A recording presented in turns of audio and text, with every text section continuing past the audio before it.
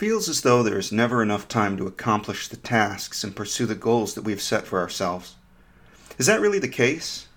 Some highly productive people that I admire seem to be characterized by a degree of discipline and organization that enables them to accomplish an order of magnitude more than the rest of us. So it cannot be that time is the limiting factor. I get the feeling that it is focus that differentiates us. Imagine how productive you could be if you could simply schedule your time and attentively carry out each task in the schedule without distraction or compromise. It's actually kind of mysterious that evolved human beings don't operate that way by default. If the capacity to focus and accomplish our goals would enhance fitness, why doesn't it come easier? Ultimately, this is a question for evolutionary psychology, but I have some speculations. First, attention is costly in terms of energy.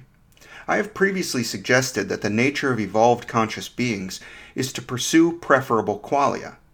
Since we evolved from animals for which the reduction of wasted energy in an ecosystem with limited resources is of paramount interest, it may be that we have inherited psychological software which is insufficient for our modern environment. We prefer not to exert ourselves beyond what is absolutely necessary. Had we evolved for 100,000 years in our present environment, in a condition of relative resource plentitude, we might see that preferential qualitative states accompany tasks requiring a high degree of focus and analysis. On the African savanna, upon which humans did most of their evolution, it may be that a high capacity for discipline and organization was not of particularly high value. We see that societies arising over the past few thousand years have found ways to express these values and to pass them through culture rather than genes. If we're to be successful on our own terms within the modern context, we will have to take on board the best wisdom that our history, our philosophies, our religions, and traditions have to offer. And with our character thus fortified, we shall have to work uphill against the pitfalls of our nature. This episode is about attention. The senses and internal cognitive workings of the brain must be made up of a huge and unwieldy sum of data, but as we can observe, the mind at any moment is limited in its content. Attention is distinct from the phenomenon of consciousness, but like working memory, it's kind of difficult to imagine what consciousness would be like in its absence. In principle, selective attention winnows the possible contents of consciousness to those that are the most relevant. In agreement with this basic idea, in The Principles of Psychology, William James wrote, quote, "Everyone knows what attention is. It is the taking possession by the mind in clear and vivid form of one out of what seems several simultaneously possible objects or trains of thought." Unquote. An article titled The Relationship Between Attention and Consciousness, an Expanded Taxonomy and Implications for No-Report Paradigms, written by Michael Pitts, Lydia Lutsyshyna, and Steven Hillyard, starts with a discussion of the definition of attention. They write, quote, "It is important to operationally define these terms from the outset. Following Desimone and Duncan, Cohen et al., and others, we refer to attention in the broadest sense as the process of selecting a subset of the available sensory information for preferential processing. This includes both top-down, endogenous, and bottom-up, exogenous attention, as well as attention to spatial locations, sensory features, moments in time, or entire perceptual objects." Unquote. Thus we can distinguish between top-down and bottom-up forms of attention. When we admonish someone to pay attention, we are referring to top-down, volitional controlled attention, often called focal attention. This is what Pitts et al. Call endogenous attention. With focal attention, we are actively focusing on one thing at the expense of others. Bottom-up, saliency-driven attention is what we refer to when we say that something caught my attention. This is what Pitts et al. Call exogenous attention. Saliency-driven attention occurs automatically. The salient object or event captures our attention at the expense of other possible objects or events. In his book, The Quest for Consciousness, Christof Koch discusses how attention speeds up the neural processing of events. He writes, quote, "In a classical reaction time experiment conducted by the neuropsychologist Michael Posner, at the time at the University of Oregon, subjects fixate a mark at the center of an otherwise empty monitor. At some point during the trial, a light is flashed at one of 4 locations on the screen. Subjects have to push a button as soon as they see the light without moving their eyes. On many, but not all, trials, the location of the upcoming flash of light is indicated by a cue, say an arrow, at the fixation mark. People take around 290 milliseconds to respond to the light if they have no idea where it might appear, but require only 260 milliseconds if cued. If prompted to attend to the left when the light actually appears on the right, reaction time increases to 320 milliseconds. The simplest interpretation is that attention speeds up the detection of the flash of light by 30 to 50 milliseconds. Focal attention also enhances the visibility of faint contrasts and subtle spatial features, unquote. This difference in the rate of conscious awareness for an object or an event depends on attention. What might be the neuronal mechanisms underlying this effect? Koch describes an example of a simple experiment done with a monkey in which a scene is composed of nothing more than a horizontal line and a vertical line. He says that this simple input will activate at least tens of thousands of neurons across the visual cortex. Some neurons in the visual cortex respond selectively to vertical bars, while others respond selectively to horizontal bars. Other neurons might respond unselectively. Koch writes, quote, "What is the effect of these dual stimuli on an individual neuron that responds preferentially to a single vertical bar, but barely to a horizontal bar by itself?" As long as the monkey is attending elsewhere, the neuron's response to their joint appearance is less than the response to the vertical bar by itself. This reduction in firing is due to interneuronal tug-of-war and has profound consequences when looking at the real world, filled with adjacent or even overlapping objects. Without attention, cortical neurons would respond to all of this stuff, but without gusto. Thus, it would be difficult for any one coalition to establish itself. As a consequence, the prefrontal cortex would hear only a cacophony of weak voices. Things change, though, if the animal attends to the vertical bar. Now the cell's original vigorous response is almost restored. It is as if all cells whose preferred orientation is vertical receive a boost, enabling them to successfully fight off the inhibitory influence of the non-preferred stimuli. The same logic also applies when the monkey attends to the cell's non-preferred horizontal stimulus, but in the opposite way. Boosted by attentional bias, the horizontally selective cells in a nearby orientation column will fire more strongly. They can therefore more effectively suppress the response of neighboring cells that encode for other orientations, such as the vertical cell, unquote. So the effect of attention to one of two possible objects is to magnify the attended object's representation in consciousness and to suppress the other object. In the temporally integrated causality landscape, my framework for consciousness, a massive integrated system occurs with some number of discrete or overlapping subsystems within it. The subsystems each have a higher degree of temporally integrated causality across their specific elements than does the system as a whole. Contents emerge in consciousness only when an appropriate subsystem occurs in the system. Thus, top-down attention, likely driven by the prefrontal cortex, serves to amplify neuronal firing rates making up a particular subsystem while suppressing other neurons and keeping them from forming alternate subsystems. By this means, I propose that attended stimuli produce vivid, memorable conscious contents that stand out relative to the background. The sense of gist that we have with regard to an overall visual scene would occur in the case of co-occurring unattended stimuli that produce subsystems which barely exceed the threshold set by the overall system. Such subsystems produce conscious content that is weak and unmemorable. Any elements which have an indistinguishable level of temporally integrated causality among themselves compared to that which occurs across the whole system will produce no conscious contents at all. I previously told you about a classic study by Dan Simons and Christopher Koch, in which viewers were asked to watch a short film showing two teams, one in white, the other in black, tossing a basketball. Viewers were instructed to count the number of passes made by the white team. That is, the viewers were attending to the players dressed in white as the ball moved between them. In the middle of the film, a man in a gorilla suit enters. He beats his chest a few times and then he leaves. The majority of subjects never saw the gorilla. This effect is called inattentional blindness. The team dressed in black is being actively suppressed from visual processing, as the team dressed in white is being amplified. I would expect that the fact that the gorilla suit is black would increase the likelihood of it being visually suppressed.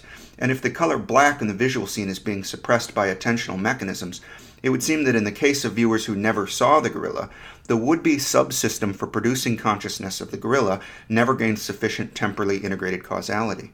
Visual search is an application of attention that has been utilized in experiments first developed by Anne Treisman and Bella Julez. You may recall in the previous episode on split brain patients, I talked about an attention test using an array of blue and red squares as distractors. On Treisman and Julez's studies, Koch writes, quote, "They focused on a deceptively simple question.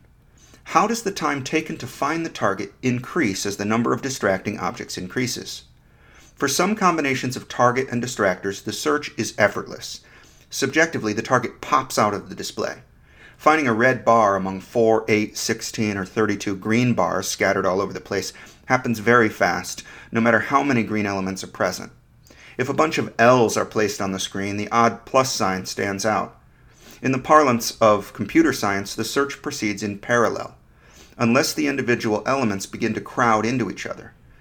In general, pop-out occurs if the target is sufficiently different from the distractors in any one elemental attribute, such as color, size, form, or motion, as when you rapidly move your computer mouse back and forth to find the location of the pointer on the screen."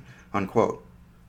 The alternative to parallel search, in which the item of interest pops out, is a slower serial search strategy that is necessary when the targets and distractors are very similar to one another. Is attention necessary for consciousness? According to my thinking, it is not.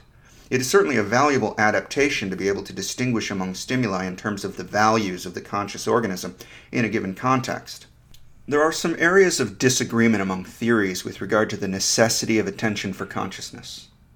The article by Pitts et al. Contrasts global neuronal workspace theory, GNWT, and recurrent processing theory, RPT, on these grounds. The authors write, quote, "On the one hand, GNWT argues that NCCs begin relatively late in time, more than 350 milliseconds, after stimulus onset, and rely on widespread cortical interactions, particularly involving frontoparietal networks. On the other hand, RPT posits that NCCs arise early in time, less than 150 milliseconds, and involve localized recurrent processing within sensory cortex.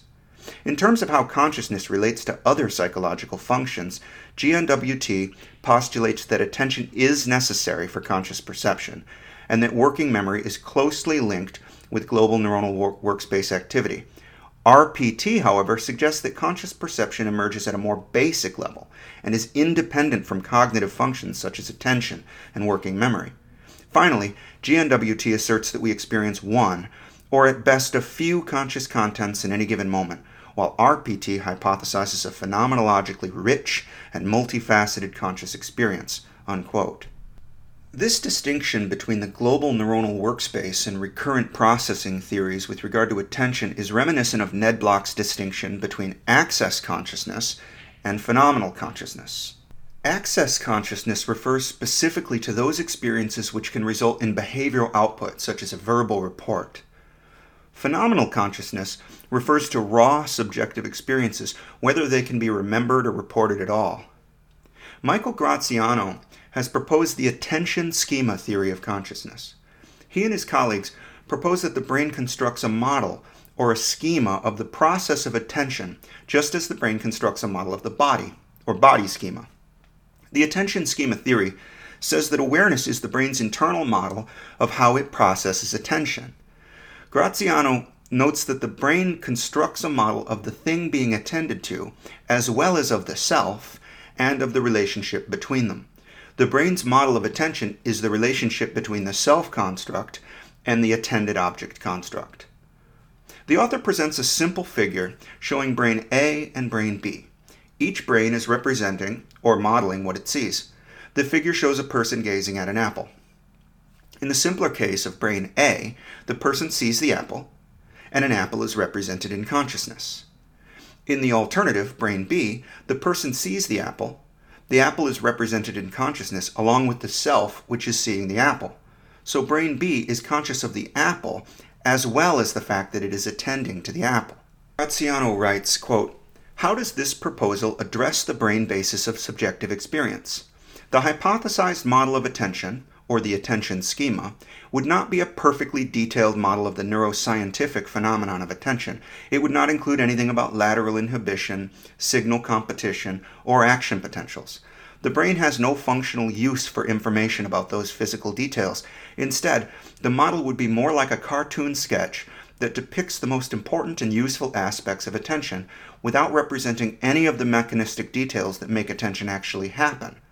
Based on the information contained in this simplified model, Brain B would conclude that it possesses a phenomenon with all of the most salient aspects of attention: the ability to take mental possession of an object, focus one's resources on it, and ultimately act on it, but without any of the mechanisms that make this process physically possible. It would conclude that it possesses a magical, non-physical essence, but one which can nevertheless act and exert causal control over behavior, a mysterious conclusion indeed. According to this theory, there is, of course, no actual mystery. Attention does have a real physical basis, but the mechanistic details of the process of attention are not included in the only relevant information to which the brain has access. The attention schema theory can therefore explain why a brain would conclude that such a mystery exists." Unquote. The attention schema theory, like the philosophy of Daniel Dennett on consciousness, leaves me a bit confused. I'm not saying that there is no attention schema component of human consciousness. What I don't understand is how something non-conscious can conclude that it is conscious. From an objective standpoint, I can imagine debating whether a robot is conscious or whether the robot is just saying that it is. But in the case of my own mind, Graziano is suggesting that I am not conscious at all. I just think I am. But if I think at all, then I am, right? The mystery that the attention schema theory attempts to disregard, as far as I'm concerned, remains firmly mysterious. The hard problem is suggested to be no problem at all. The conscious mind just thinks there is a hard problem. I can concede that our conscious intuitions about what we are might lead us totally astray of the truth, but I cannot concede the possibility of discovering that I am not really conscious. I just think I am. Let's imagine what a minimal phenomenal consciousness might be like. If attention of either the top-down or the bottom-up variety were absent, but all other brain functions were intact, what would remain of the conscious experience? I suggest that perception would be confusing and ever-changing, but that we would still perceive. I would also expect emotions to persist. In fact, I hypothesize that something like consciousness without focal attention occurs when we dream. The frontal cortex is relatively suppressed during REM sleep, which is why we have sleep paralysis preventing us from acting out our dreams. If the prefrontal cortex is adequately disabled, I would expect the result to be a state of confusion and vagueness, without any capacity to control the focus and direction of the experience. And at least in my case, this is a pretty good description of the dream state. Upon waking, if we remember a dream, we might notice that a person appearing in the dream kept changing their identity, or there were two people at the same time. We might notice that the setting in the dream was one location now and then another, or somehow two different places at the same time. These observations accord with the vagueness that I would expect in the perceptual domain if top-down attentional mechanisms were disabled. Further, I find in dreams that I cannot focus to accomplish simple tasks. I cannot read or dial a phone without being frustrated and incompetent. Notably, emotions run high. Furthermore, the capacity to remember what occurs in dreams is highly limited most of the time. If this hypothesis is correct, then focal attention is crucial to waking conscious analysis and behavior. Nevertheless, rich phenomenal consciousness persists in the absence of attention.